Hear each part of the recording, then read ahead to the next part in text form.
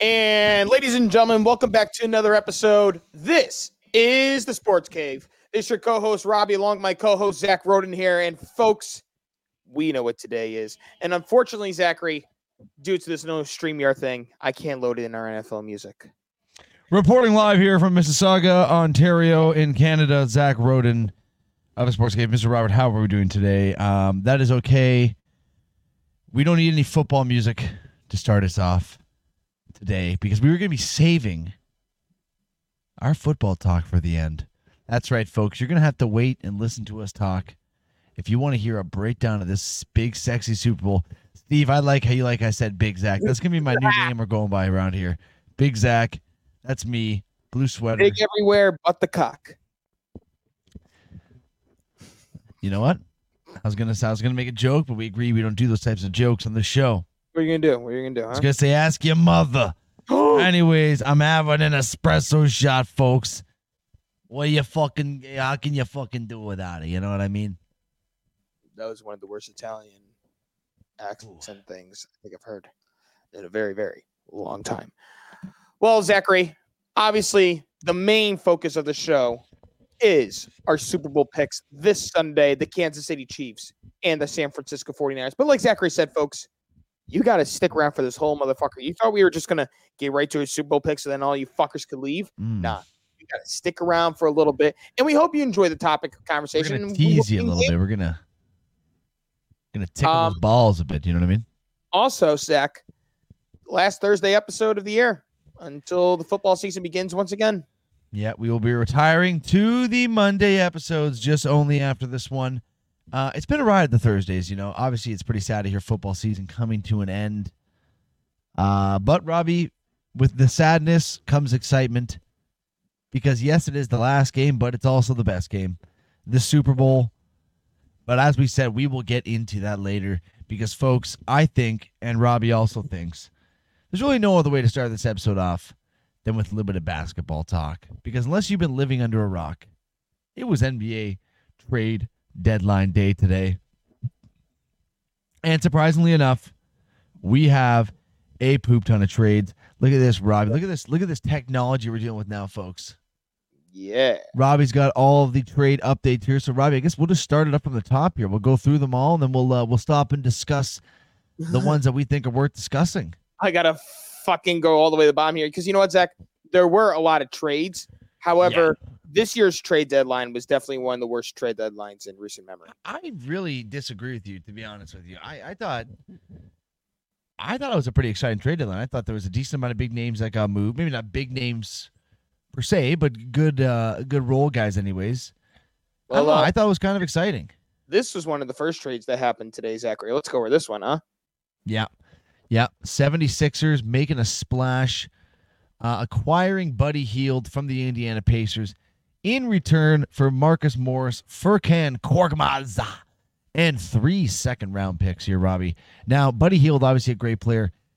What do you think about the price tag it was for him today, Robbie? What do you think about this price tag? Well, looking at this price tag here, like you said, 3 second-rounders, Marcus Morris and Korkmaz.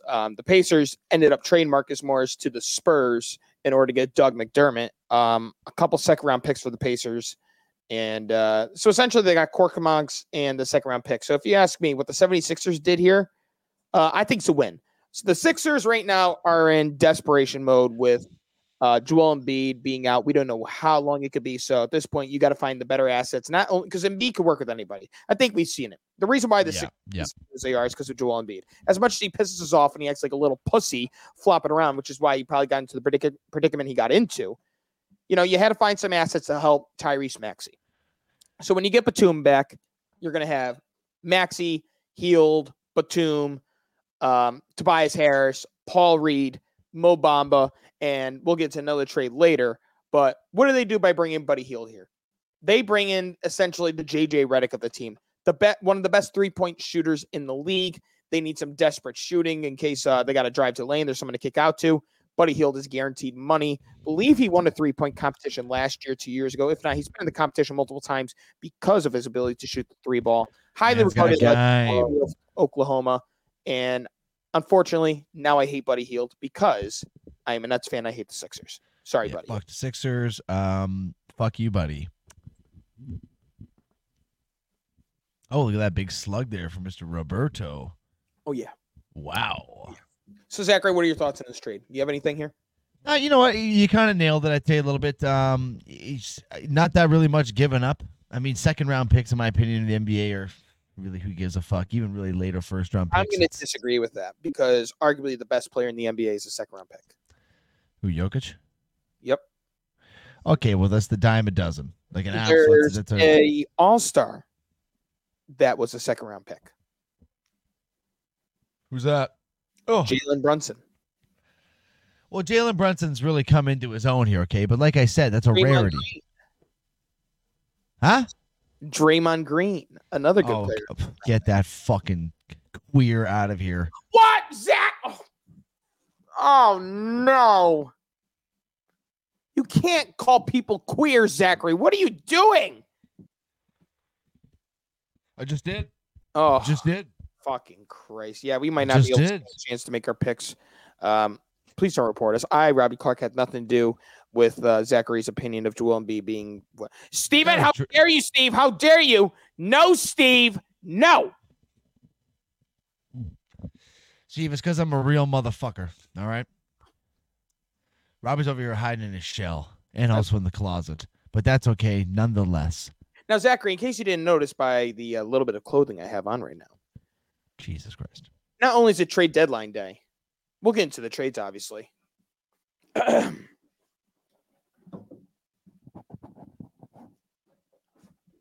the Los Angeles Lakers will be wearing these type of uniforms tonight, the Mamba jerseys, in honor of Kobe Bryant as they unveil his well-deserved statue across the crypto arena. Zachary, your thoughts on 2-8-24. Number 2 for Gigi, 8 and 24, as Isaiah would say, for Kobe. I mean, obviously, it's something that had to be done. I mean, the guys that changed the name of basketball was a Laker legend. Not even just a Laker legend, just a legend in his own. Mm-hmm. So, if we're going to be real, I'm kind of surprised it took them this fucking long. Really? Yeah.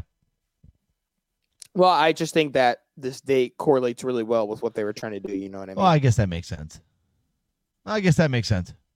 So, and Bob over here, and that's how you get a show canceled. Bob, half the stuff you say in the comments is going to get us canceled for fucking crying out loud. That is true. You do be saying some reckless shit, my father. All right, let's go back into the trades here, Zachary, as we look at the next one here, which is boom. Yes, sir. Yes, sir. It featuring my Toronto Raptors. That's the Patriot. Legion Hoops is providing us with the answers today, folks. As you can see, Toronto Raptors making a splash. Masai Ujiri can never go a trade deadline without making a trade. But honestly, Robbie, this one I do not mind. Toronto Raptors receiving Kelly Olynyk and Ochai Agbaji, that's a tough one there, from the Utah Jazz. And in return, sending out a guard I've never heard of in my entire life, Kyra Lewis, Otto Porter Jr., and a 2024 first-round pick. Honestly, Robbie, I actually really like this trade. The Raptors, if one thing that we really desperately needed, before we made another move in this trade deadline, because we'll get into that after, but the center depth has always been a bit of a problem for the Raptors. I mean, Jakob Poeltl's been okay, but really besides him, we just traded away Precious Achiuwa. That was one of our backups here, so there's really not too the depthness in the center division or department, I should say. Geez, I'm fumbling today. For the Raptors has been very weak. So honestly, I'm not too mad about this trade. I like Kelly Olynyk. He's not a fucking star or any means by that, but he's a good Canadian boy. I think he'll fit in well with this Raptors. And honestly, the expectations this year for the Raptors, Robbie, are extremely low. I have no knowledge on this Agbaji fella. I don't know if you wanted to feed me some knowledge on him. Yeah, okay, we're both clueless on him, but I guess while I'm speaking about this, they also made the trade for. Whoa! Well, because I want to say I don't even know who our guard's going to be now. Well, let me just load it up here really quick. Okay, sorry. Right. Wait, I get excited, man. Gun. I could tell you, cuck. Hard as a fucking rock right now. Here we go. Go ahead, announce it. I will hit the button. And the Raptors also making a surprising move by sending Dennis Schroeder to the Brooklyn Nets, Robbie's Brooklyn Nets, for Robbie's fan favorite, one of his faves, Spencer Dinwiddie. Also going to Brooklyn in the deal is Thad Young. And then the Raptors right away in classic Toronto fashion just waive Spencer Dinwiddie. So the guard position for the Raptors right now, I don't really know what to expect. I guess I would have to assume, without trading Bruce Brown, he might have to slot in there as a point guard. I know he's had some sort of experience doing that, but it's, to me, Robbie, I really do not know who the fuck the starting point guard for the Raptors are going to be now. Well, Zachary, if I had to take a guess here, I'm going to guess that your starting point guard is going to be Emmanuel Quickly. I have a feeling let's see, Quickly, maybe Bruce Brown, R.J. Barrett, Scotty Barnes, and Jakob Poeltl. Either him or Kelly Olynyk, depending on how they want to go about it. I think they're going to go with Poeltl over Olynyk. Let me say this. Spencer Dinwiddie got the bad end of the bargain here. I feel sincerely bad for Spencer Dinwiddie. Ever since this whole let's sit everybody essentially against the Bucks, since then, Zach, this team hasn't been the same. This team was decent. They weren't anything spectacular, but I thought they were surprisingly good enough for a 5 seed. And we saw it for the first 23 games. They looked pretty good. And then up to that point, it all went to hell. And you could see Spencer Dinwiddie didn't buy in anymore, and I don't blame him. Jock Vaughn's a fucking excuse of a coach. I think Spencer Dinwiddie's best game I think his best game comes out when he's the sixth man off the bench. Ball's in his hands. He creates for himself and then others. And while he was with the Nets, it went in order of Bridges, Cam Thomas, Cam Johnson, then Dinwiddie. And as a fourth option, that's not something easy. So if he was to stay at the Raptors, it'd essentially be the same thing. It'd be Scotty Barnes, R.J. Barrett, probably Quickly, and then him. So wherever he goes now, since he got waived by the Raptors, he'll get a fresh start. I mean, there are already teams that are very interested. The first one that pops out right away is the Los Angeles Lakers. He'd be coming off the bench, and the Lakers could use somebody like Spencer Dinwiddie for when LeBron and Russell and Anthony Davis need those rest minutes. He can come in and fill in that void. Amen to that, sister. Amen to that. On a scale of 1 to 10, how aggravated are you when they traded Spencer or waived Spencer Dinwiddie immediately? Honestly, I wasn't really even aggravated. I was just kind of more like, well, what was the point of trading away one of our only point guards to get this guy to just go, hey? Yeah. But then I started. I was listening to a few buddies that are big basketball fans down here, and apparently they were saying that it's been like a known fact that there's been some turmoil in the Raptors room, and a lot of it has been surrounding Dennis Schroeder. Apparently, I guess he just didn't really get along with the team, get along with the management, the coach. So, that was the reason. Right in Brooklyn with our joke of a fucking head coach. Great. Yeah. So, good luck, Robbie. Good luck. And I hope he does shit for you. You're a piece of shit scumbag. Dennis Schroeder. I don't know what they're gonna go. Where they're gonna go from here. The Nets as their new starting point guard because Ben Simmons will play 2 games, get hurt, sit out for 15, play a game, get hurt, sit out for the rest of the game. Yeah. Like I said it before, I'll say it again. The Nets and I are losers. We both have something in common. I'm a loser for rooting for them, and they're a loser for being a part of my life. Yep. That is something you guys both have in common. You guys are both a couple of losers, but that's okay, Robbie. I'm right there with you. That's when you could have just really, stepped in there and be like, no, Robbie, you're not a loser. You're fucking. You know what? A lie right to your face. Draymond Green, I'm saying about you. You're a queer bitch. Okay, let's go to the next trade. To the next trade. I got you with the next trade, and it's right here, and it's a 2-parter essentially. So with our next trade here, folks, it was I don't know why Mr. Legion Hoop. You know what, Zachary? We're going to get off Legion Hoops here because they did a really bad job.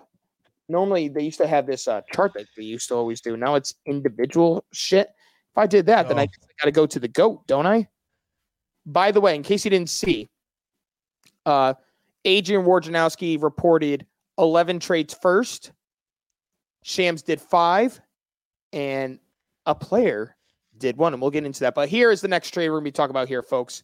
It involves the New York Knicks. As the New York Knicks, They get Bojan Bogdanovic and Alec Burks back. Bojan. Alec Burks, the former New York Knick from last season. And they send away Quentin Grimes, Malachi Flynn, the former Toronto Raptor, Evan Fournier, Ryan Arcidiacono, and 2 second-round picks to the Detroit Pistons. And I think this is low-key a win-win for both teams, and here's why, Zachary. Detroit, they made a lot of moves today, and a lot of it was mainly the veterans that are well-needed. I was talking to Steve on the phone today, and he was like, why don't you think that the Pistons could just, figure this out like OKC or these other teams?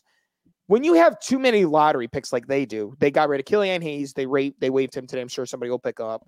They have Cade Cunningham. They have Marvin Bagley. They have Jaden Ivey. They have so many picks that it feels like they weren't picking to fulfill some sort of role on a team. It was like, oh, this guy's got this talent. Oh, this guy's this talent. Well, if you're drafting so many people with the same talent, it's not going to correlate well. So now they're bringing in Quentin Grimes, but they're also bringing in a veteran like Evan Fournier, who had to deal with this kind of role in Orlando and thrived. So maybe he could raise his value again, seeing how before he's making $18 million to send the bench. Okay, now the Knicks perspective. So they bring in Alec Burks and Bojan Bogdanovic. All right. The same Bojan Bogdanovic that the Detroit Pistons wanted multiple first-round picks for last year. It didn't take multiple first-round picks. What do the Knicks do here? Zach, what did I say that the Knicks needed to do all along? Shows how much. You know what, Robbie, you say so much shit that I just barely, I listened to only about a quarter of it, so.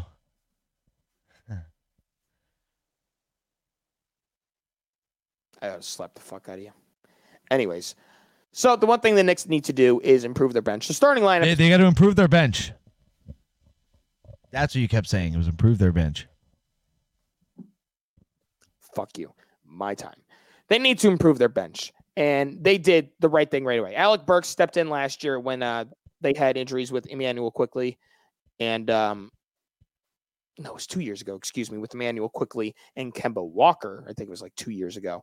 And he's shooting the 40% from three this year. Bojan Bogdanovic has been the best shooter on the Detroit Pistons. So to me, it was the right move to make. So once you're healthy, you have Jalen Brunson, DiVincenzo, or Josh Hart, whoever's starting, OG, Randall, and Hartenstein, and maybe you get Mitchell Robinson back at some point in the year. I think they got a really good team here going on in New York right now, Zachary. And yeah, you know what?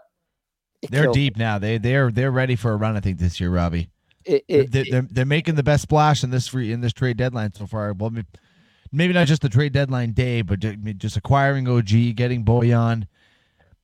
Excuse me, getting Burks back for that depth piece. Oh, I like all the moves they made. It really hurts my heart to know that there's a team contending in New York for a championship potentially. And it's definitely not the Brooklyn Nets. Swear to God, Zachary, when I'm just fucking telling you, man. The eyebrows off of you. Because the Brooklyn Nets are shit. You're shit. Enjoy Spencer Dinwiddie. Oh, wait. You can't. And you're not going to be able to enjoy him anymore either. Next trade. All right, here it is. Steve, this is for you. The Oklahoma City Thunder. Yes, I like this trade. Are trading for Gordon Hayward. They are sending Trey Mann, Davis Bertans to the Charlotte Hornets. And in return, they get Gordon Hayward. Zachary, your thoughts? Sure, what? You know what? I'm a Hayward guy. I've always been a Hayward guy. Because he's dealt with injuries now the last couple seasons, obviously, so we got to take that in consideration. But I for some reason, I just think this could be a really good fit for him. This is a very young and up-and-coming OKC team. Maybe him as a little bit of a veteran presence comes in and kind of settles down the younger guys. Because let's be honest here, Robbie, this won't settle down. Not settle down. You know, when they come into a playoff run here, a lot of these guys are going to be, what's the word I'm looking for? You know, they don't inexperienced. Maybe just having someone that I'm not even saying really been there before, but it's having someone that's played many, many games in an NBA career in different NBA uniforms. Maybe it'll be a good presence to have to settle down the fellas later on for a playoff stretch. Because I think this Oklahoma City team, Robbie, could make some damage this year. They could. And as my dad puts here, next 5 years, OKC has 12 first-round picks, which I think most of us honestly knew. I think we all know that they still have all those goddamn picks. I don't blame one bit for not wasting any of those picks in this trade deadline. There's there wasn't star out there, man. Last wasn't year, a bona fide name for it. There's nothing this year. Nothing. Yeah, I agree with you. If there was a couple really big names that would have suited them, I guess realistically you could have went after a guy like DeJounte Murray, but do they really need a guy like that on that? No, they don't need a guy like that when you have Josh Giddey, Shai Gilgeous-Alexander. Yeah. There's really no one that was worth them using one of those first-round picks for. No, and just think about that. How good is this team is right now? They got 12 first-round picks in the next 5 years. I have a very good feeling that they will not be using 12 first-round picks in the next 5 years, but we'll just have to wait and see what happens. Indeed, we are, and I agree with you on that. I highly doubt they're going to be doing that. So OKC, what do you think? Do you think Gordon Hayward's going to come off the bench? Because my feeling is he's going to come off the bench, and if they are to send somebody down from the starting lineup, I don't know who would be other than maybe. Just getting a quick phone call here again, Robbie, during the podcast. Put him on the air. Put him on. But Dan, you're live on the Sports Cave here, Dan. Sorry. I got all excited because I messaged the Airbnb like some people. Airbnb, and the one that was like that we loved that was Dawn. Hey Dan, this is a sports podcast, not where you're gonna go fuck some. We're going to Miami for a bachelor party, Robbie. Okay. Really? No problem. I'll come by after the podcast. Okay. Dan, you suck. You just ruined the whole mojo. You scumbag. Is he just blabbering on us? You're just like trying to do things. He's trying to tell me, Robbie, but I can't fucking hear him. Well, yeah, you're in the Make it quick, Dad. Make it quick. Make it quick. We're doing a live show. Yeah. My fucking God. All right, folks. Well, Zach handles that. But Zach, just give me a thumbs up. It's me, myself, and me. All right. So I was saying I don't know what they're going to do with Mr. Gordon Hayward, but something tells me that there's a very, very good chance that Gordon Hayward's going to come off the bench. It's probably the right thing to do. You don't want to ruin the mojo of what they got going on right now in OKC. Jalen Williams, Josh Giddey, Shai Gilgeous-Alexander, and who could forget Chet Holmgren. To me, it'd be the right decision to have him come off the bench as the possible sixth man. And I think Zachary's ready to rejoin us. Are you ready to rejoin us now? Yeah, sorry about that, folks. I tell you, I love my buddy Dan. He's a bit of a chatterbox, though. And Robbie, I agree with you. I do believe that a off-the-bench role would be best for him right now. The way this OKC team is firing on all cylinders right now, I don't think you can fuck around with that starting rotation. And you know what? To have a guy like Gordon Hayward, obviously, a step back to what he used to be, but still a great basketball player. Having him coming off the bench is going to be a great depth piece for him. And let's be honest here, Robbie. It was Trey Mann and was it Davis Bertans? Yeah, Davis Bertans. Are they really losing much by losing those two? Not at all. Yeah. So I really like the deal. I really like the deal for OKC. All right. So going on to our next trade here, Zachary, we have the Dallas Mavericks making some moves as we see here as they are acquiring Mr. PJ Washington and they're sending out Seth Curry, a first round pick that is lightly protected. And who they acquired during the offseason, they're dishing out Mr. Grant Williams. Yep. Another big trade, I guess. PJ Washington. The Charlotte Hornets kind of just blowing everything up, it seems, today, Robbie. I respect it. Which we know what? And I said it a couple weeks ago, maybe not even, that maybe they should consider about moving on from LaMelo. Not that LaMelo is obviously a bad player because he's a very good player, but you're going to get your most value if you're going to restart this whole thing by dishing on from LaMelo and just trying to keep it going with Brandon Miller.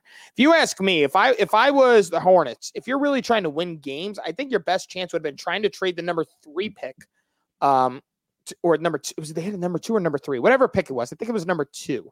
It was number 2. That was your best chance, was to move the number 2 pick and try to get some other assets around LaMelo Ball, and they failed to do so. And they're going to be a bottom-feeding team once again. Yeah, and according to Steve, our insider here in the chat, Grant Williams is a cuck. Oh, so God. That is from Steve. I don't know where he gets information from, but that is our sidelines man, Steve, there. Honestly, it's what happened, Robbie? We're getting canceled. No, I don't think so at all. Can you bring the trade back up again, Robbie? I'll just see it again before I make my my final pledge here. Now, what does this do for the Mavericks, Robbie? Well, it gives him some kind of like a Porzingis role, essentially, except he's not 7'3". So it gives him an offensive big man. They have Dwight Powell, but he's not a natural like center. PJ Washington, I wouldn't even say he's like a natural center, but he's definitely built more than Dwight Powell. So we'll see. Dwight Powell. What I think they're trying to do here, Zachary, is I think they're trying to find a way to intrigue Luka for staying for a long time. But if you're getting rid of all these picks because they sent their picks to the Nets, they're sending picks to the Hornets now. What are you going to be able to build around Luka? A lot of old men, that's for sure. A lot of controversy with him and Kyrie, allegedly. So we'll see. We have another trade here, Zachary, obviously. There's trades coming out the fucking Utah today. This one shocked me a little bit, and I'll tell you why once you read off. Yeah, this one was a little bit of a weird one for me, too. The trade that Robbie's talking about here is the 76ers are trading Patrick Beverley, my favorite player ever, to the Milwaukee Bucks. The Bucks, in return, will be sending campaign over to the Sixers. Also a 2027 second-round pick to the Sixers as well. Thoughts? It was just a really weird trade. I mean, I guess Patrick Beverley's a great defender.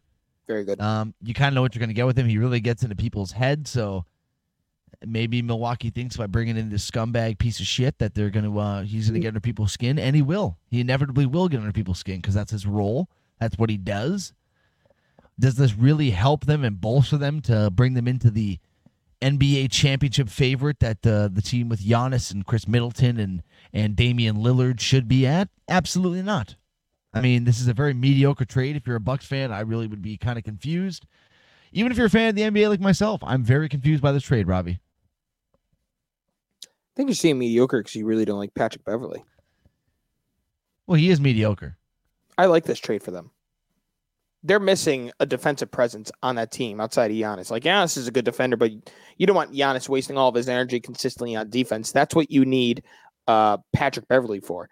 Campaign is not anything special. I mean, he's gotten a lot better, especially during his time in Phoenix, and I think Philly realizes they're going to need more scoring, more so the defense, where the Bucks critically need defense. So when it comes down to a game and you see that they're lacking on defense in the fourth quarter, who are they going to have in the game? They're Patrick Beverley. What's one thing about Patrick Beverley, Zachary? You know what that one thing is? He is a winner.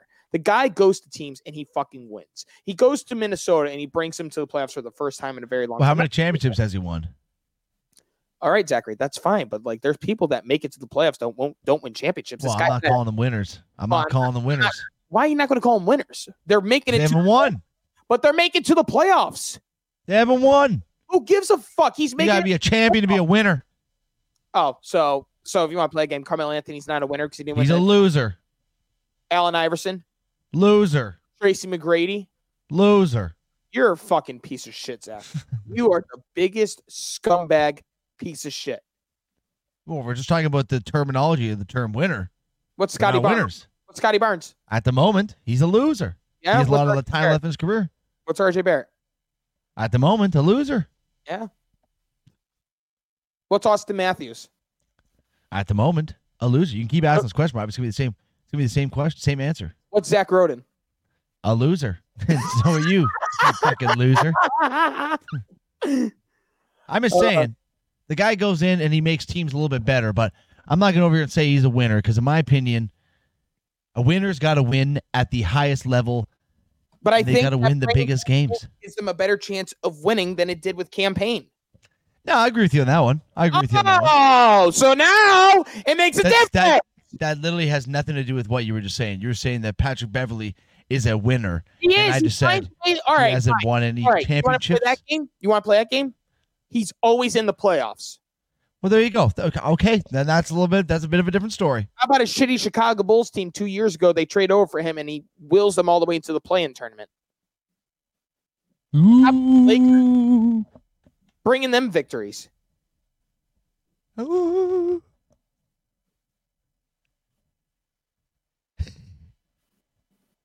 You're just trying to be a fucking cum dumpster today, aren't you? Well, I don't even know why that term came out of your brain there. You're a cum dumpster. Okay. All right. So campaign goes to the Sixers. The Bucks send a 2027 second round pick to the Sixers, and Pat Beverly once again to the Milwaukee Bucks. I almost said Buccaneers there. That would have been a critical mistake. And then let's just talk about this here, Zachary. No trade here, just the news from Adrian Wojnarowski. Oh, yes, the Atlanta Hawks will, in fact, be keeping DeJounte Murray. No trade for him. I believe I saw some reports that the Pelicans and the Hawks were very, very close on a trade surrounding DeJounte Murray, but at the end of the day, it just did not have the substance to get done for both teams. So he remains a Hawk. Robbie, I feel like me and you aren't too shocked by this. No. Because like we were saying last episode, we really were trying to think of the teams that would pay to acquire DeJounte Murray, and it just didn't really seem like there was a fit for him really anywhere, at least in this trade deadline market. So not too surprising. Are you surprised that the Pelicans were apparently very close to pulling the trigger on him?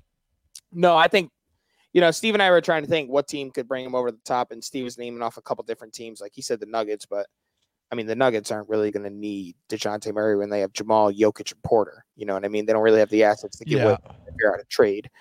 I think the best chance for him would be the Pelicans if any team were to be interested. They were talking about the Knicks. There was talk about the Nets. I believe even the Raptors were in the equation at some point. But here's the thing with DeJounte Murray. I hate the role that he has on the Atlanta Hawks. I fucking hate it. DeJounte Murray needs the ball in his hands, and he's sharing that ball with Trae Young, and we see that it's not equivalating out to winning. When the Hawks made that trade, I thought they were so tone deaf on what they needed to do to improve the roster with Trae Young after they made it to the Eastern Conference Finals. They didn't need to bring in DeJounte Murray. They just need to bring better assets around Trae Young, whether if it was veterans or shooters, whatever the case was. That wasn't the answer, and it's showing. This guy could nearly be a walking triple-double. Plays great defense at the point guard position. And if he was to go to the Pelicans, I think they would be a better contender. But is DeJounte Murray someone that moves the needle, that puts you like in the equation for the NBA Finals? I don't think necessarily so. Well, it's maybe not, especially not on that team. Like it would have to be a pretty bolstered up offense to add him to give him that, to really make him have that extra nudge. Like I think that he contender. went to the Timberwolves and he played with Ant Edwards and Carl. Yeah, then now we're talking about a different situation here. Yeah. But other than that, I mean, I don't think there's really any team that's going to give up 3 or 4 first-round picks for DeJounte Murray. That's just not no. Great player, by the way. I'm not trying to shit on DeJounte Murray. I'm not saying he's a bad player, but I'm saying that no team is going to pay the price that they were asking for in Atlanta. Oh, there was another trade that we didn't talk about, Zachary. Again, I think this is a low-key good trade, and it's not because I'm a fan. Right there. Oh, I didn't see this one. The Nets sending Royce O'Neal to the Phoenix Suns. Robbie, not seeing who the return is for it. It's 3 second-round picks going back to the Nets and cash considerations. Well, there you go.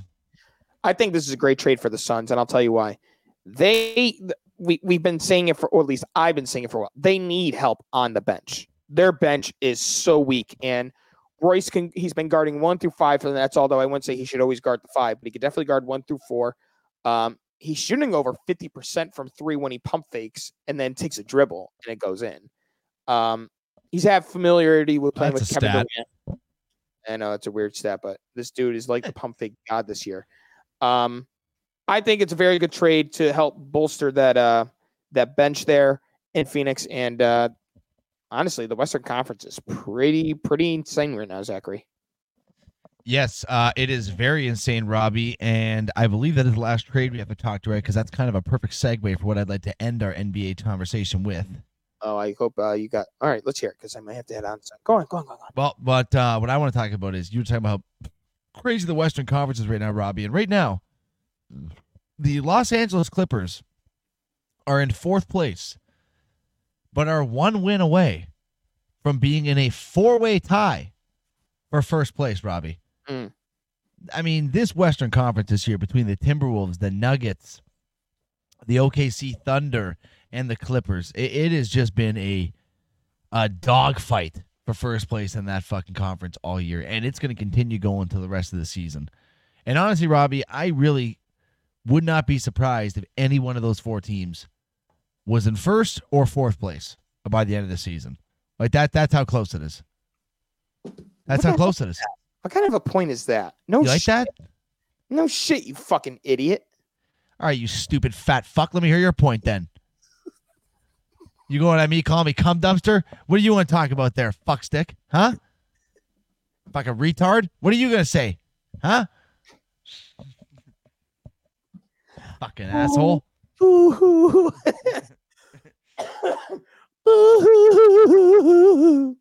Oh, shit. Well, Zachary, That was a stellar ass point that is made there, okay? was it a good point? You think so? I thought it was pretty good. I Well, thought it was pretty I good. think could fall off one of those 4. It'd probably be the Timberwolves. I don't know how much I'm going to really believe in their maintaining of success here. Well, they do have those 4 teams do have a pretty good jump on the rest of the division or the conference. So I feel like it's going to be those will be the solidified top 4 in my opinion. Maybe you can see Phoenix making a bit of a run with their roster they have. Yeah. All right. So trades are done. There's one more thing I want to show everybody here, and that's the list of players that are available in the buyout market. You got Kyle Lowry, Spencer Dinwiddie, Marcus Morris. No one really gives a fuck about Robin Lopez. If you need some shooters, you could bring in someone like Joe Harris. Kai Jones is still out there, but he's still a little coo in the head. Daniel House and Killian Hayes. I think we're going to see Dinwiddie out of all these guys go first. Someone will grab Lowry right after. Maybe we see a team like the Lakers who were so interested in him last year. Maybe they try to bring in Joe Harris. I think Killian Hayes won't be there for a while either. I don't think so neither. I think some team will take a chance on him. He's very young, so someone's going to take a chance on him. But I think Dinwiddie and Joe Harris will probably end up going to the Lakers. Lowry, I think a lot of teams, maybe if they have the cap, I don't know if they have the money, maybe Phoenix tries to bring in Kyle Lowry. Yeah, well, I mean, Raptors need a guard. We'll take Big Booty Lowry back as a little reunion.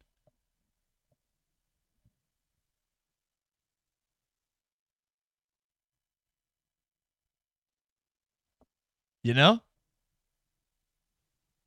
Zach! Oh, I was looking at you like, are you frozen right now? I was definitely frozen there. I was trying to do this. Woo! I thought you were just doing that stupid face for a dramatic pause. No. You want Kyle Lowry back in Toronto, huh? Well, I would take him back in Toronto. I mean, he's a fan favorite here. We're not expecting any wins this year anyway, so be a nice nostalgic feeling. Oh, that was really good insight there, Zachary. One more thing before we go here, Zachary, with the NBA, and then we can move on to your next source of destination. Here it is, Zachary. Bam. Yes, New York Knicks OG Anunoby had surgery to remove a loose bone fragment in his right elbow and was a minimum of 3 weeks. I mean, it's a minor procedure here, folks. So if you're a New York Knicks fan, let's just pump the brakes. Don't get too nervous. The team's deep enough where you're gonna stay afloat with my OG Anunoby out for a couple weeks. Well, a few weeks, I should say. But I mean, I guess realistically, Robbie, I guess they kind of avoided disaster if you think about it. Only a 3-week recovery for a procedure. So if you're a Knicks fan, you're breathing a sigh of relief. And I think a title run is very much on the line for the New York Knicks this season. Starting 5. What the fuck is this? No, the New York Knicks are going to be perfectly fine. I'll tell you what. It's terrible that the injury happened, but there's no better time for your team to deal with this type of situation during the All-Star break. Because you have essentially that whole week off, so that's basically a free week to recover. Yeah. And I'll tell you this, Zach. You're going to get OG back. Randall will be right back, right near there. So you're going to be at full strength probably, I'd say, mid to end March, if not definitely in time for the playoffs for sure. And Bob is saying Brunson's missing time? I didn't hear anything about that. I don't think I heard about that either. If he was missing time, we would have heard a replacement for the All-Star game. Jalen Brunson injury. Let's see. Dante DiVincenzo saying, playing with him for so long, I said, you good? And he goes, I'm good. And I didn't ask anything after that. Don't worry about Jalen at all. He's one of the toughest guys in the league. I'm not worried. Bob's saying sprained ankle, but I guess he'll power through. He'll power through. It's an ankle sprain. It's not a fucking broken fucking foot. He'll be okay. We've all He's a fucking man, huh? We've all sprained our ankle from time to time here. But Robbie, well, I guess that does it for our NBA talk essentially here, Zachary. Yeah. So, do you want to look at the standings really quick before we move on? Yeah, we take a little peek at those puppies. You gonna pull them up? You want me to pull them up here? Nope, I'm gonna pull it up right now. So our fans see it themselves. Oh shit! Fuck. Did you forget about this? Fuck shit. Well, as soon as this fucking thing would like to load because it's moving pretty goddamn slow here. All right, here we go. We got the standings right here, Zachary. Ready? All right, so obviously first place we have the Boston Celtics, who are 5 games ahead of the Cleveland Cavaliers and are probably going to walk away once again with the Eastern Conference #1 spot. The Cavs in second shocks me. Holy shit. Yeah. They're having a hell of a year this year. I mean, obviously, I think beginning of the season, we had teams like the 76ers and the Bucks as like a solidified second place seed for this Eastern Conference, but Cleveland Cavaliers proving everyone wrong day in and day out this year, Robbie. Yep. The Cavs are on their second streak this year where they've won at least 7 games as they're in second. In third, we have the disappointing Milwaukee Bucks, who I believe are now 1-4 under Doc Rivers. Womp womp. In fourth, you have the New York Knicks. Number 5, you have the Philadelphia 76ers. At 6, you have the Pacers. And then from 7 through 10 for the play-in tournament, you have Miami, Orlando, Chicago, Atlanta, and a game and a half out of the 10th spot is the Brooklyn Nets. 4 games out are the Raptors, and then you have the Hornets, Wizards, and the Pistons. Western Conference gets a little bit more interesting, Robbie. Here it is. You got a 3-way tie right now between OKC at number 1, Minnesota 2, Denver at 3. Like you said, the Clippers are a half game out. They were originally in first like yesterday, 2 days ago when I looked. So, but they also had a game ahead, I think, of all those 3 teams. Yeah, so now they're a game behind. Right. Half a game, essentially. Well, yes. Yeah. In 5th, you have the Phoenix Suns, who are 30-21. The Pelicans at the 6th seed surprises me. I thought they would have been the 10th through 7 there. But they found a way to go through. And if you notice, there's no talk about the Pelicans unless Zion's banging porn stars. Yep. 7 through 10, Sacramento, who is just a half game out of the 6th spot. Dallas is 2 games out. The Lakers are 2 games above 500. They're in the play-in right now. They are at the number 9 spot. Utah 10. Golden State is a game out from Utah. The Rockets are 2 games out. The Grizzlies are dead. The Trailblazers and the Spurs. And Zach, I don't know if you saw, Fred VanVleet has like 50 blocks in the year. He has a lot of block. He has more blocks than most centers in the league. Really? Yeah, I saw this stat yesterday. I was like, there's no fucking way. And yeah, it's true. That's a lot of fucking blocks for Fred. Fred's a stud. I'll tell you what, Freddie is a stud. I'm going to see if I can find that thing on Twitter really quick, Zach, for you. But I doubt it. All right. Well, while I'm looking for Fred VanVleet, Zachary, the All-Star break is over, and there was, at one point, a very impressive winning streak by we know who. Yes, and by what Robbie is referring to here, folks. Here it is. Wait, no, you didn't even make the transition. We're talking about NHL now. I'm sorry. I was trying to get you the VanVleet thing. We'll move on from VanVleet. Fuck VanVleet. Oh, right? Get VanVleet. Get it. No, it wasn't the right one. It wasn't the right one. I'm done. Let's talk about Edmonton. Moving on to the NHL talk here, folks.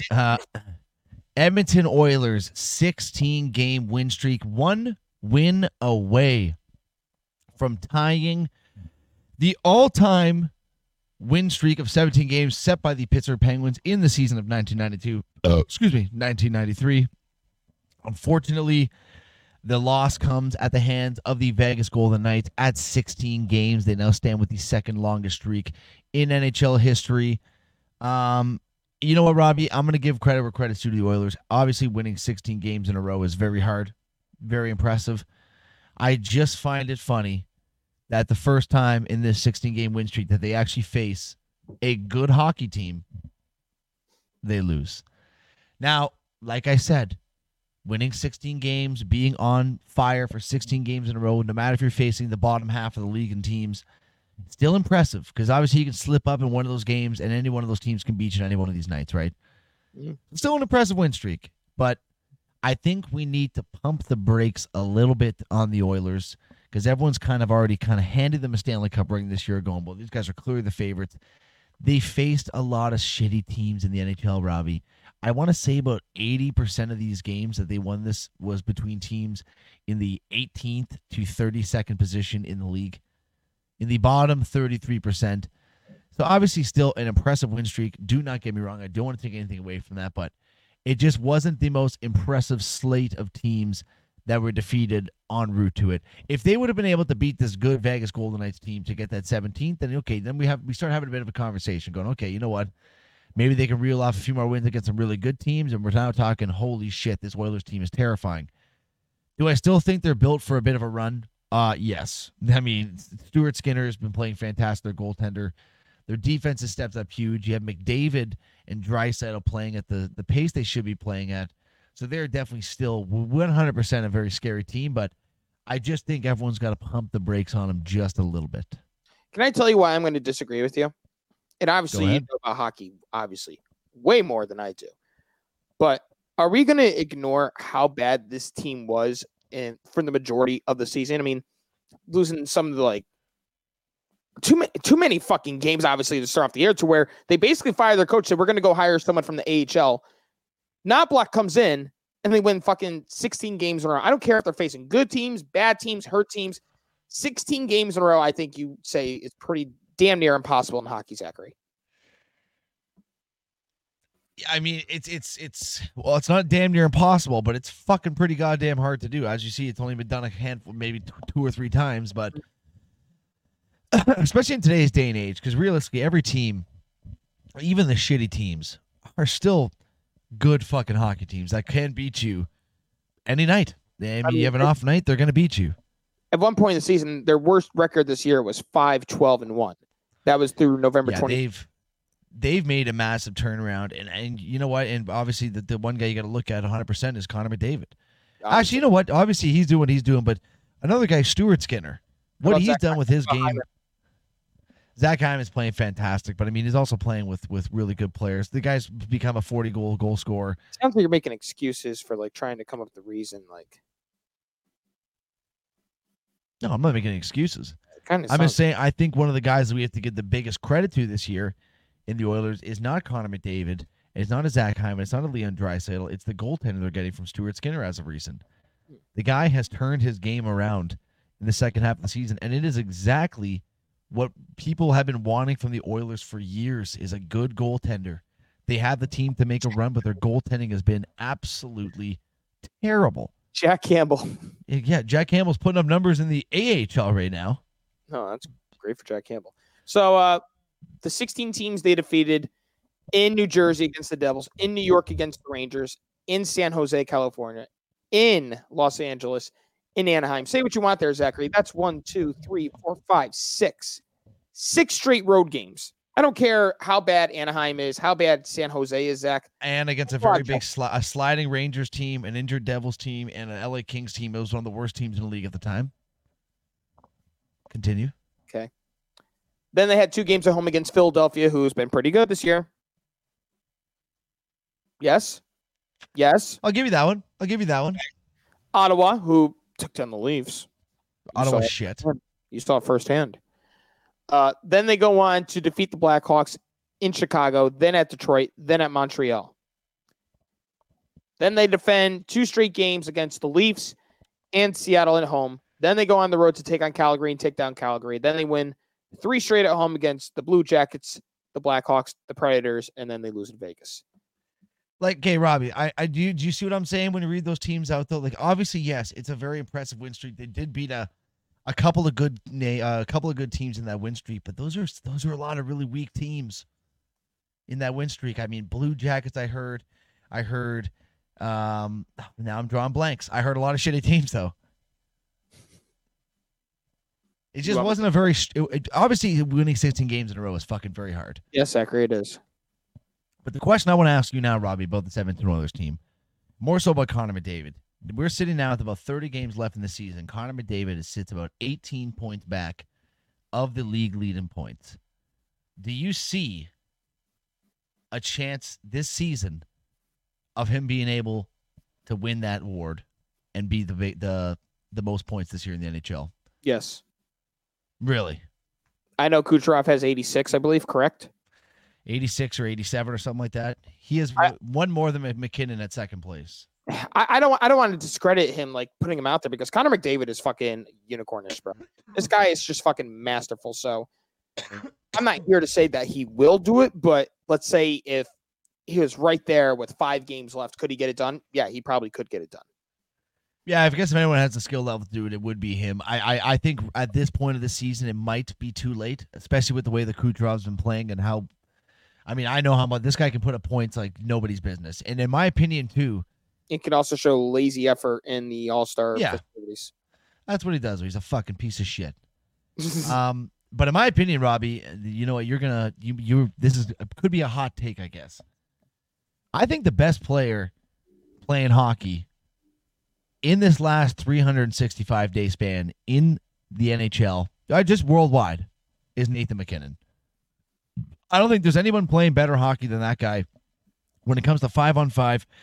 He is the only guy, in my opinion, that could challenge McDavid right now for being the best player to be playing hockey. And honestly, right now, if I was doing that vote, I know McDavid's won all the accolades, but if we're talking about the last year of playing hockey, I'm probably going to give it to McKinnon. The guy has been especially 5-on-5. McDavid, he gets a lot of points, but he'll also finish the season with 150 points, and 70 of them are on the power play. I'm not discrediting that. That is incredibly hard to do. The guy's a wizard on the ice. But 5-on-5, attacking the play, Nathan McKinnon is just a terrifying human being. Terrifying. I think it's a little insulting. I think it's just more so of you trying to come up with a spicy analogy. No. Can I tell you something? I dig it. But why you say this? Why don't you Google the most 5-on-5 points in the last year? And I think McKinnon has about 30 more than McDavid. About 30. All right. I'm still telling you right now. Dating back to last year to now to next year to 2 years from now, I'll take Connor McDavid over McKinnon. Well, I'm just saying there's more of a debate there that could be had than what people think. Okay, that's fair. That's fair. And I think in other on there, and I like it. That's all I'm saying. Well, in other hockey news, Robbie, unfortunate news to report out of Tampa Bay. We were just talking about Nikita Kucherov. His teammate, Mikhail Sergachev, makes the return to the ice last night after missing, I believe it was 16 games prior. And then early on in that game, he gets tangled up going into the boards. And Robbie, I don't know if you saw the video, but it looked like his leg snapped in fucking 7 different places. Yeah, I'm not sharing that. We're not showing that. If you guys want to watch it, go on Twitter and find it yourself. It was not a very pleasant video to watch. He had to be stretchered off, and then he put a very emotional Instagram post up after, just basically saying, like, why me? Why does that have to happen to me? And you know what? You have to really feel bad for this guy. The poor guy just battled back from injury, finally gets his return. He's probably excited as hell, and now I think the realization has come that he will be taken off the skates for the rest of the season, Robbie, because I'm going to assume multiple surgeries are going to have to come from that. They're going to have to do some extensive work to fix that leg up, and you really hate to see it. He's a young player, a young stud defenseman on this Tampa Bay Lightning team, so hopefully this isn't one that's going to diminish him later on in his career, Robbie, but when you see something that serious, you have to have those thoughts. Yeah. No doubt, bro. No doubt. So, Sergachev, wherever you are, bud, we hope you're doing well. That takes a lot from Zach because he doesn't like the Lightning neither. I don't like the Lightning at all, but I also don't like to see people snap their legs in 19 different spots. And that I'll tell you one thing right now, that was a tough one to watch last night. Well, off the air, you would tell me to snap my leg in 45. Well, yeah, you were Sergachev in that case. I'd be laughing my fucking dick off right now. Ending off our NHL news, Robbie. Another news we do not like to report. We have a suspension in the NHL. Defenseman out of Winnipeg Jets, Brendan Dillon, suspended 3 games. What I'm going to say was a pretty brutal head hit on Pittsburgh Penguins' Noel Acciari.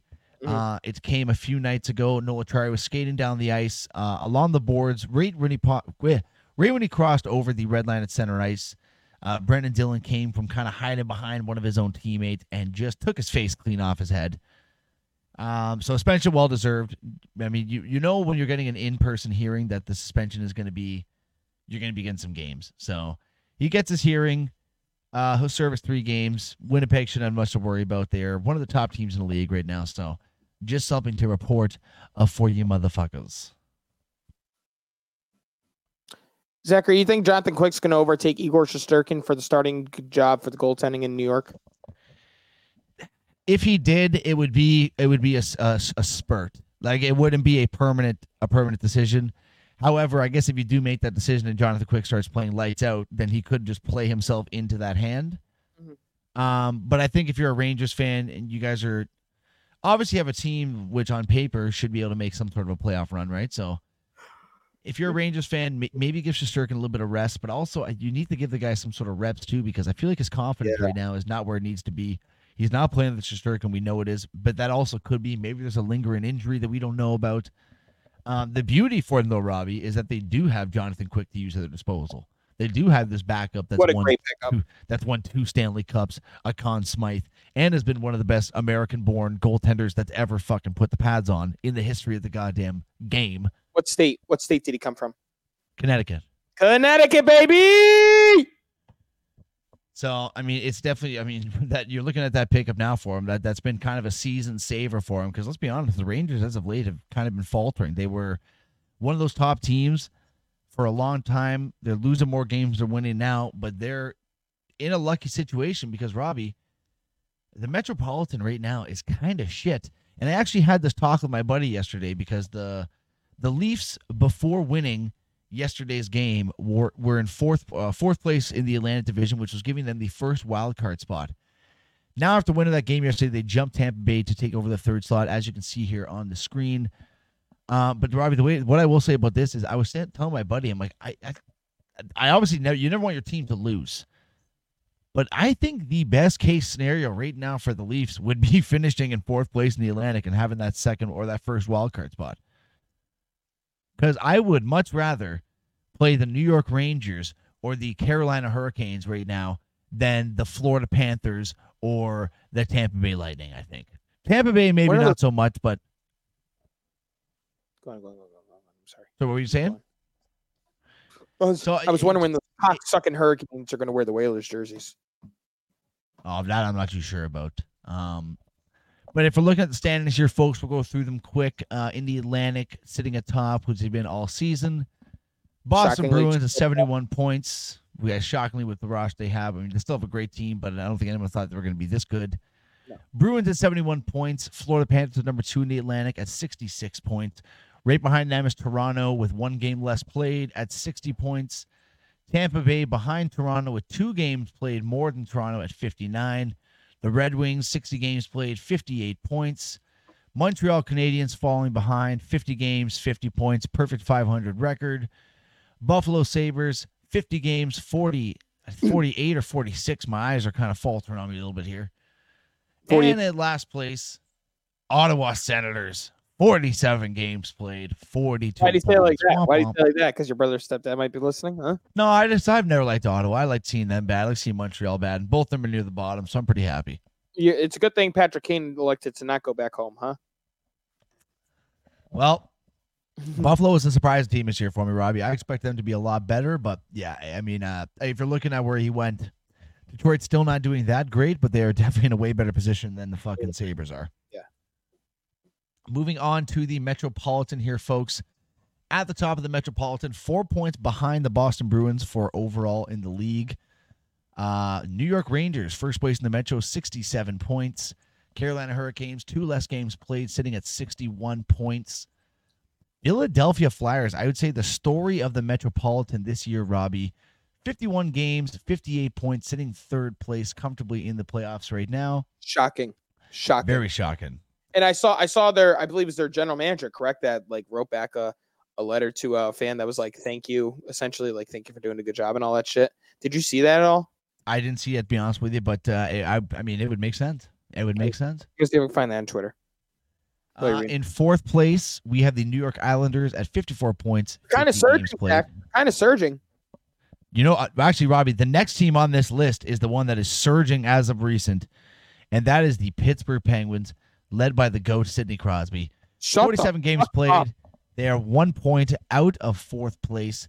And, Robbie, this team has really turned it around this second half of the season so far. They are on fire, looking like a playoff team. Not so much looking like a playoff team right now, but could possibly start looking like one once they get Jack Hughes back. The story of last year, the New Jersey Devils, 53 points tied with the Penguins, but a game in hand, so they are sitting behind them. This year, it's insane. And rounding it off, Washington Capitals in 7th and the Columbus Blue Jackets in 8th. Yeah. Moving on to the West, Robbie. In my opinion, this has been the most exciting conference of hockey so far this year. The Central Division leading the way. Colorado Avalanche at 69 points, I believe that is, or 68. Hit them and Dallas tied at 68. Yeah. Dallas, Colorado, both 51 games apiece, tied at 68 points here. Colorado getting the edge because they have one more win than the Dallas Stars. In third place with 65 points, 3 games in hand, so Winnipeg could be the jumper here. They have the best winning percentage in the Central Division. Yeah, they're 3 games less than the Stars and the Avs. They'll definitely pass them, I think. St. Louis Blues right behind Winnipeg. Well, not right behind. They're 9 points behind Winnipeg. 11 points, rather, behind Winnipeg. St. Louis Blues, 54 points in 49 games. Nashville Predators, 51 games played, 54 points, tied with the Blues. Arizona Coyotes, after Nashville, 48 games played, 49 points. Tied with them with 50 games played, 1 more game played, is the Minnesota Wild, in my opinion, one of the most disappointed teams in the NHL this season. Yep. And in last place, the Connor Bedard-less Chicago Blackhawks. Hey, not for nothing, Zach. We should give the Coyotes a little bit of credit. I know they're down there in the standings, but for the most part of the season, they were hanging around for a while, no? The Coyotes right now, Robbie, are 1 game above 500. They're not a bad team if you think about it. Yeah. I mean, they're the team they have on paper, they're doing fantastic. I guess that's one way we could say it. That's fair. Okay. And the last division here, Robbie, the Pacific, another very exciting division this year, especially with the resurgence of the Edmonton Oilers, leading the way in the entire NHL this season. The number 1 ranked team, Vancouver Canucks, 73 points in 50 games. Right behind them with 51 games played is the Vegas Golden Knights, and I believe that is 66, Robbie? Correct. Edmonton Oilers, third place, complete turnaround for them. 46 games played. They are at 59 points. By the end of the season, I could see Edmonton being in that second slot. Behind them, the Los Angeles Kings, who had such a hot start and have just plummeted through the floor. 56 points in 48 games played. Seattle Kraken, 50 games played, 52 points on the board. Right behind them, at the same 50 games played, a team that just traded away Elias Lindholm to a division rival in Vancouver, the Calgary Flames at 51 points. Classic. And then the massive drop-off happens here. 50 games played, Anaheim Mighty Ducks sitting at 38 points, and the worst team in the league, well, not the worst team in the league, but one of the worst, San Jose Sharks, 51 games played, 33 points.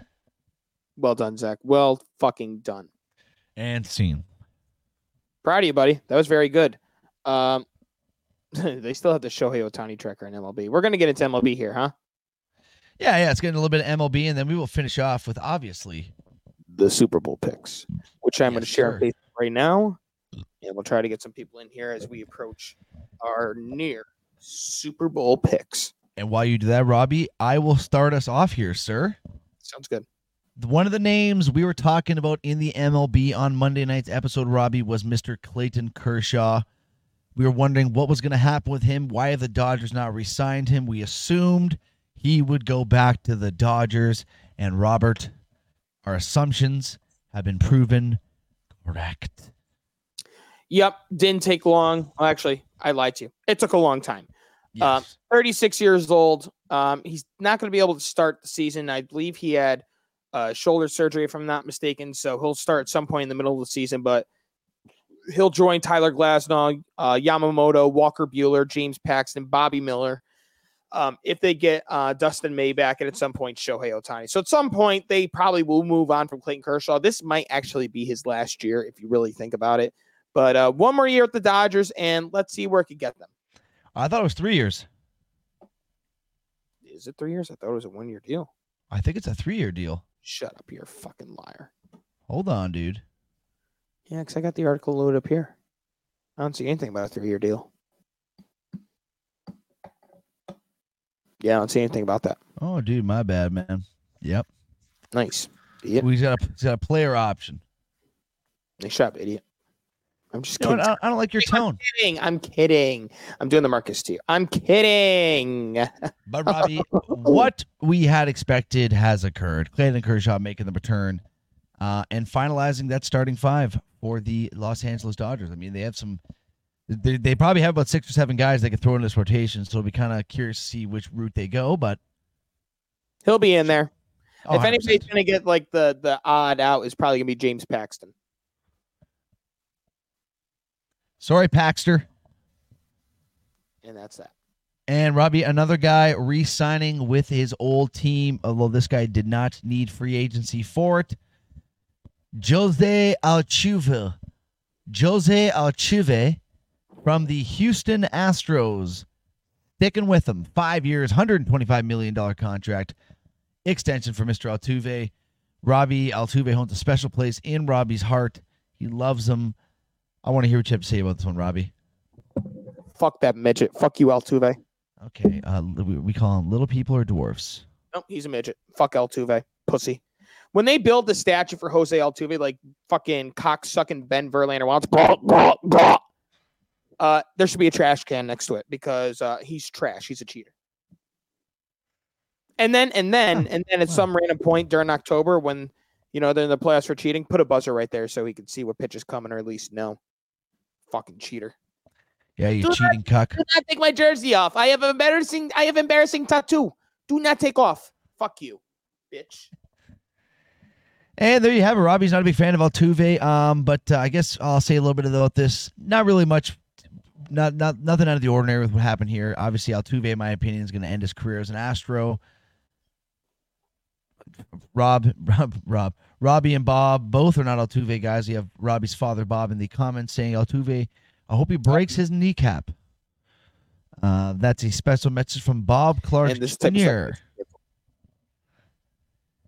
But yes, Altuve sticking around in Houston.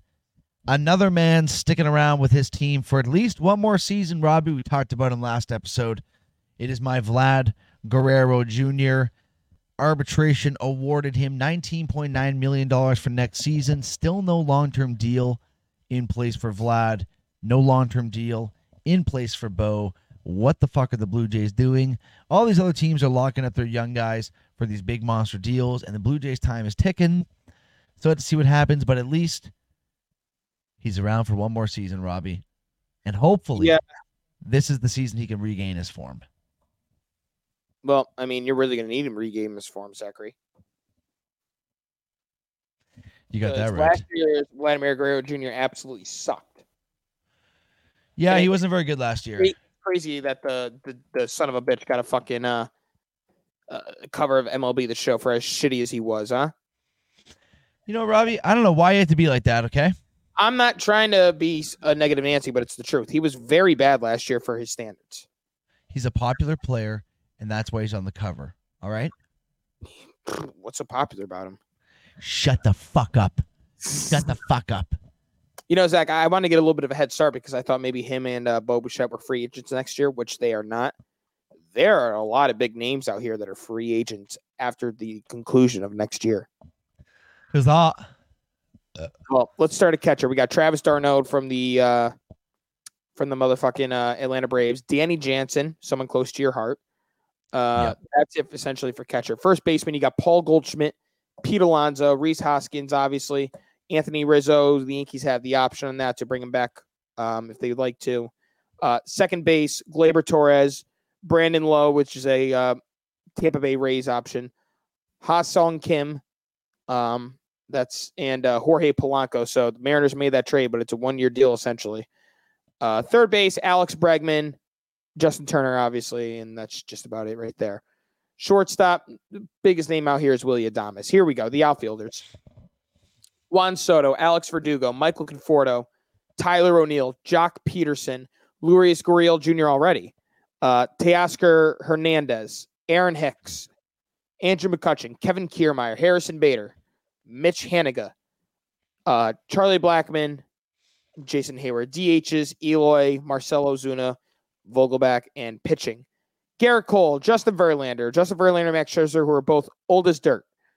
Corbin Burns, Zach Wheeler, Max Fried, Shane Bieber, Nathan Eovaldi, Robbie Ray, Charlie Morton, Lucas Giolito, Frankie Montas, Luis Severino, Lance Lynn. Domingo Herman is still a free agent, I'm pretty sure. Patrick Corbin, the Nationals will finally get out of that shitty contract. And that's it, Zachary. A lot of fucking names, Robert. A lot of names for next year. Or the conclusion of this year heading into next year, essentially. God damn. Well, we have one little piece of MLB news, Rob, before we can move on to our much anticipated Super Bowl preview. And that is ex-New York Yankee Gary Sanchez joining up with the Milwaukee Brewers on a 1-year, $7 million contract. You know what Gary Sanchez is like, Rob? What can the Brewers fans expect from old Gary? Terrible defense and hitter strikeout. There you go, guys. Not a very good signing in Robbie's eyes for you. Not a good signing at all. That because you know what? At one point, I think, Zach, you knew who fucking Gary Sanchez was at one point. Gary Sanchez was a scary fucking. I mean, the name when John Sterling said that Gary is scary, he was scary for a good period of time. All right. I'm gonna look at his numbers from last year. So last year, Gary Sanchez in San Diego, he had 3 games with the Mets, and then he had 72 with San Diego. Combined, he had 19 home runs, 47 RBIs, a 217 average, a 780 OPS. But Gary Sanchez at his very best was either 2017 or 2019. More likely 2017. Now I'm looking at his 2019 numbers. 2017, he had a 278 batting average, a .876 OPS with 33 home runs and 90 RBIs. And Gary Sanchez just isn't what we all thought he was going to be, unfortunately. Unfortunately not, but maybe this is his last little chance here as Milwaukee. Yeah, I see Milwaukee basically just like bringing all these veteran guys that have something to prove. So maybe they're going to be one of those teams where like, go prove yourselves. But the problem is, let's not forget, Craig Counsell left there. So they got a new manager. We'll see how it goes.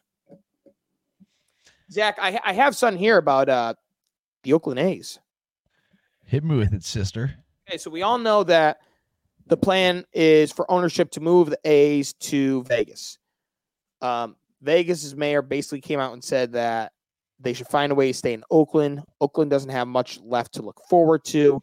The fans are very passionate, and I would advise them to do so. And here's the thing with Rob Manfred. Quote, Manfred, quote, disappointed if A's Stadium not open by 2028. Here's a direct quote from Rob Manfred. Quote, I would be disappointed if we didn't open that stadium opening day 2028, Manfred said from the owners' meetings.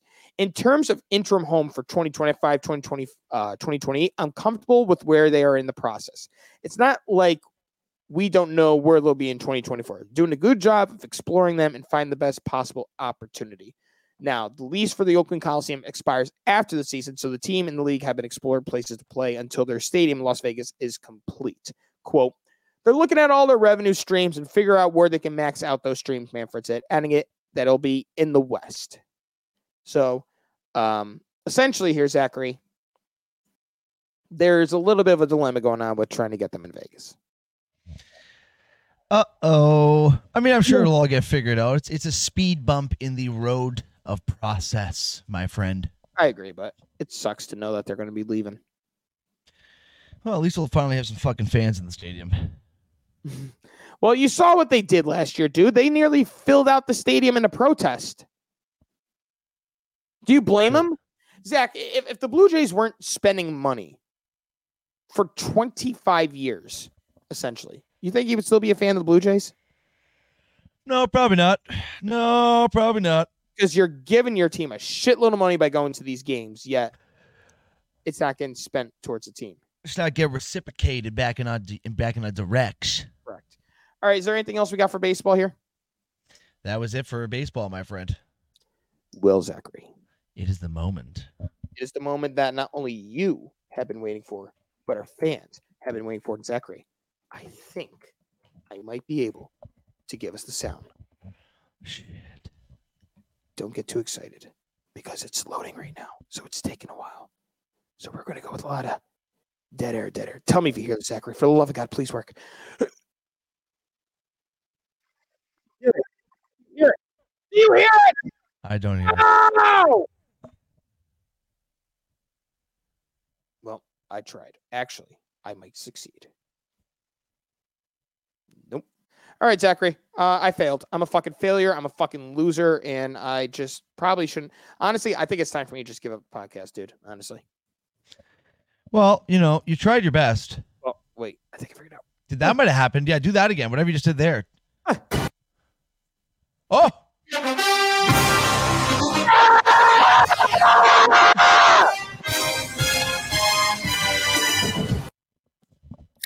And that's it. We fucking figured it out. Fucking psycho. Culture!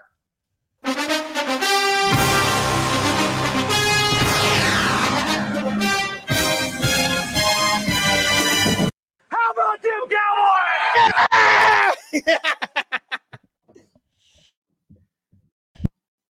Zachary, the time has come. As you re-plug in your mic because you were so amped up that it unplugged, I will fill in the void until we hear your beautiful voice. We don't hear a goddamn thing you are saying because you are muted. I will fix that for you. Boom. Boom. Can't mute unless you're guest because they choose to. You mute yourself, you fucking idiot! Da-da-da, da-da-da. Oh, that is not coming through your microphone. Oh, son of a fuck. Settings, audio. Yeah, what a that's coming. catastrophic moment here. Okay, hold on. Is it this one?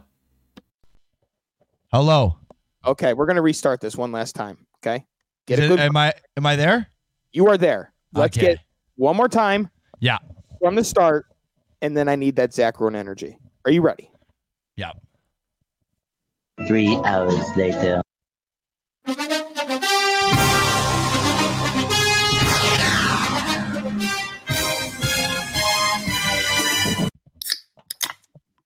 That is right, mother fuckers.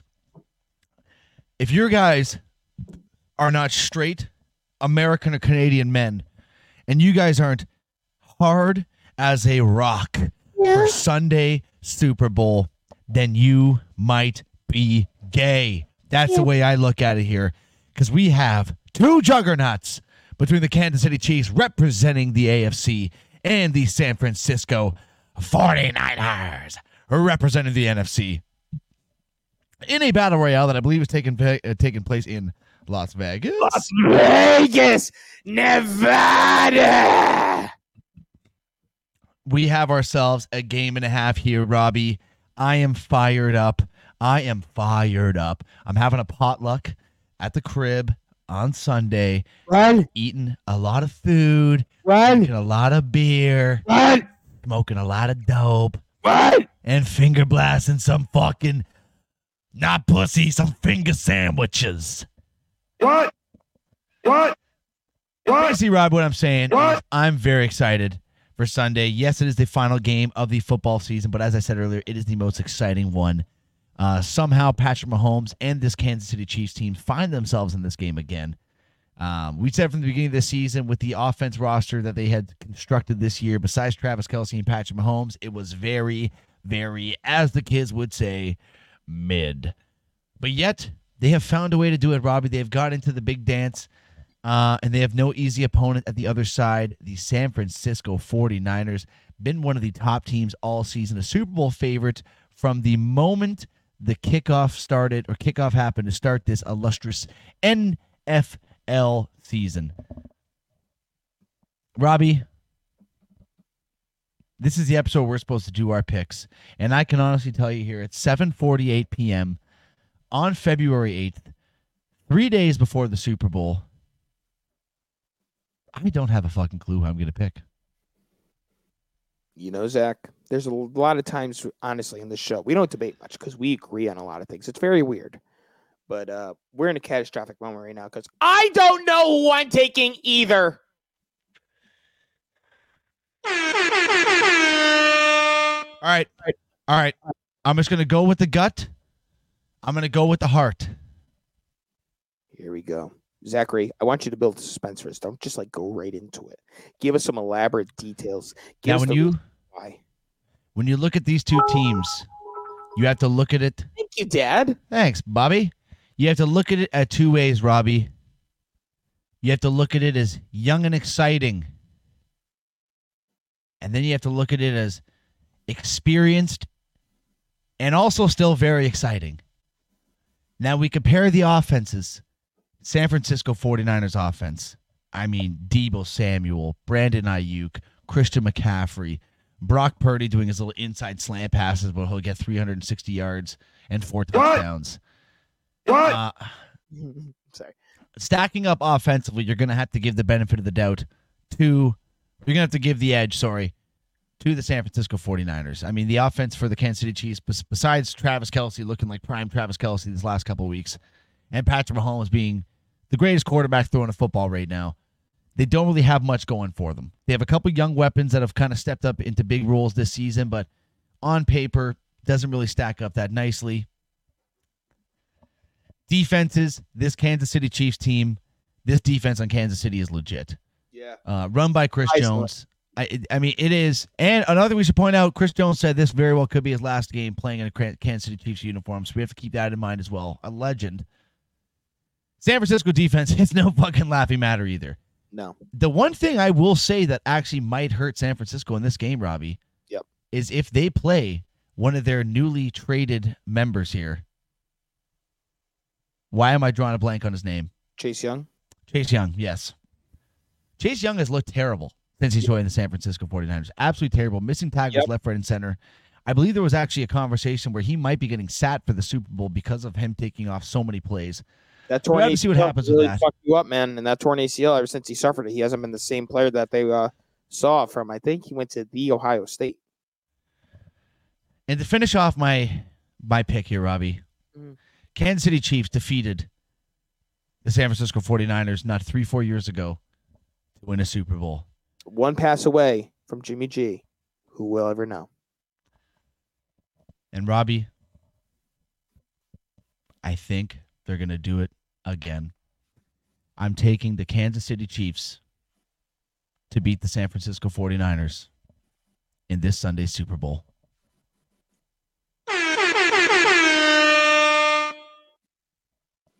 You heard it there first. Zachary Roden has said the Kansas City Chiefs will win and eliminate the 49ers. I'm so glad I figured this out, by the way. I was going to say, fucking, you have really figured out, huh? All right. Well, Zachary, you gave such an elaborate description for your reason. It is my turn. Yep. It is February 8th of 2024. This year, in 2023 and 2024, everybody and their mother has counted out the Kansas City Chiefs. They got laughed at. Mahomes got mocked. Kelce doesn't have it anymore. The defense is mid. Andy Reid doesn't got it like he once did. Meanwhile, there was only a 3-week period of time where we were really questioning this San Francisco 49ers. You disgusting motherfucking cum dumpster. Are you? Yeah. Are you shitting me? Are you shitting me? What? It's a little toot for the boys. I'm a dumbass. That's you. Hey, yo. You fucking dirty bitch. All right. Dad, you might want to have to send Zach some bits for some toilet paper. It might be a shit stain or two down. I had to shit my pants. Big Zach just pooped. Good. You deserve it. All right. So, everything I was listening off there before I was really interrupted. Piece of shit. Everyone gave up on the Chiefs. There was a 3-week period of time where we gave up on the Niners. And what was the one thing that they didn't have that I've said is their biggest difference maker there? Look at that. Dad sent you bits. Thanks, Bob. All right. Anyways, Deebo Samuel was out for those 3 weeks, and we saw the impact when he ended up missing most of that NFC Championship game.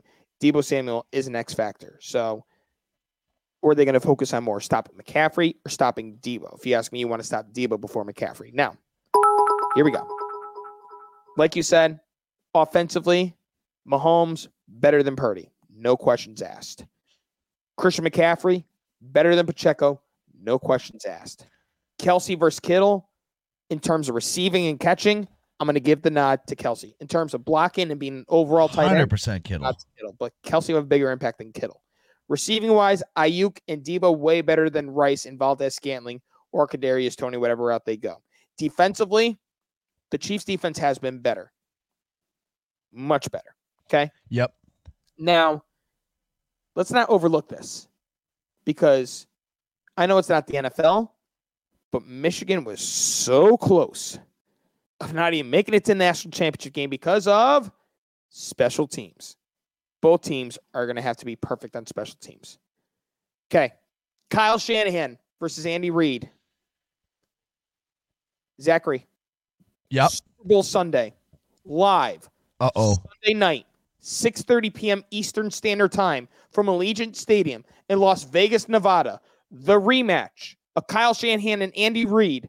This time, no Jimmy G, no Trey Lance. Brock Purdy versus Patrick Mahomes. Robbie Clark, have made the decision. Oh, no. You don't bet against Patrick Mahomes. Kansas City Chiefs will take down the San Francisco 49ers. I knew it. And it's like, I really would like to bet against them, Robbie, but we've learned our lesson. No. Not me. Not we. You've learned your lesson. I've been going with the Chiefs all the way in this. Oh, why don't you pull their dicks out of your mouth? I was wrong. I'm Zach Roden. The fact of the matter is Zach and I agree on one thing, and that is this Sunday, the San Francisco 49ers will be eliminated. Sorry, John Raymond. Yeah, but you know what, Robbie? I think we have a great game in store. I think we have a great game in store here, Robbie. Yeah, motherfucker. Oh. Zach, oh my God, there's no chance. We have a special guest making his pick for the Super Bowl. Here we go. LeBron, who you taking? Oh, my fucking knew it. Yeah! You're such a meathead. But Robbie, that right there. Okay. We got our Super Bowl picks in here. We're both going with the Kansas City Chiefs. Give me a final score. What do you think a final score is looking like here? The final score for this Super Bowl will be the Kansas City Chiefs. 31-28. Well, it took you a while. All right.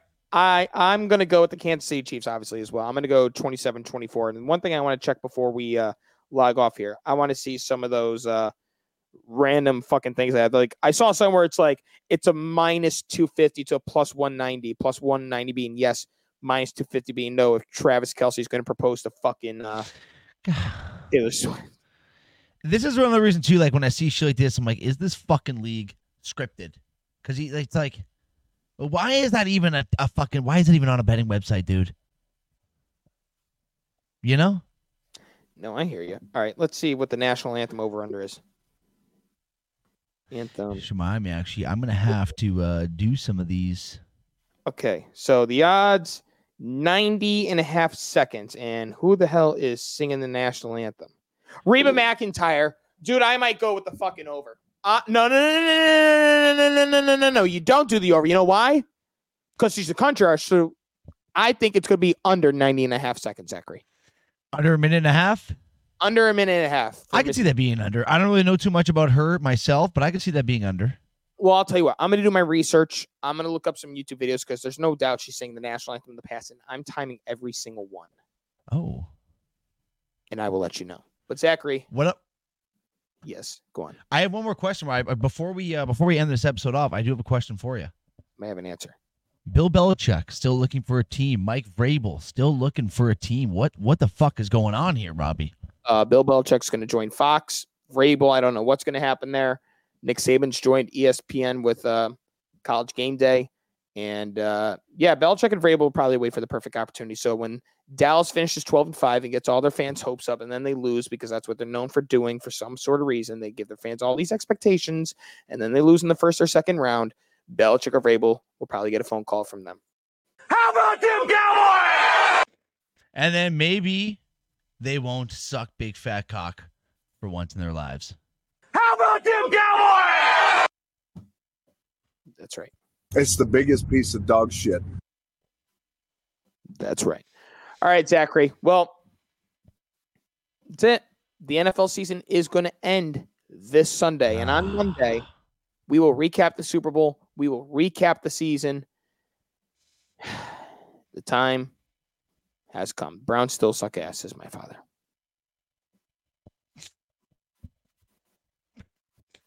All right, Bob, go cheer for your fucking Cowgirls and your pathetic loser of a squad and your fairy quarterback and your fucking, just your gay team. Your team's gay. Your team's fucking gay, dude. Well, that wasn't very nice. All right. Well, folks, time for us to go. Super Bowl Sunday. Be safe. Don't do anything retarded. Don't get yourself in danger. Be safe. Have a fun time, whether you're at home or with your friends. Have a fun time. Be safe. Enjoy the games. Enjoy the commercial, and try to enjoy the halftime show. Zach, I'm hoping Usher can prove me wrong. I don't think it's gonna be good. Yeah. That's the only song I think of that's like really gonna do anything good unless, oh my God, I did it again. Oh my little Beat drop. Yes. All right, Zach, it's time. Ladies and gentlemen, thank you for being a part of the Sports Cave 2023-2024 NFL season. Our last Thursday show until September. Greatly appreciate it, folks. And until then, we'll see you cocksuckers on Monday. Zachary, close us out. That's right, folks. You guys are a bunch of dirty cocksuckers indeed. Just kidding. We love you and we appreciate all the support we get. Enjoy your Super Bowl festivities. And for the first time in my life, I will say, go Chiefs, go. And with that, folks, there was only one thing left to say for this super sexy edition of the Sports Cave on the final Thursday of the football season, and that is, stay sexy, Sports Cave.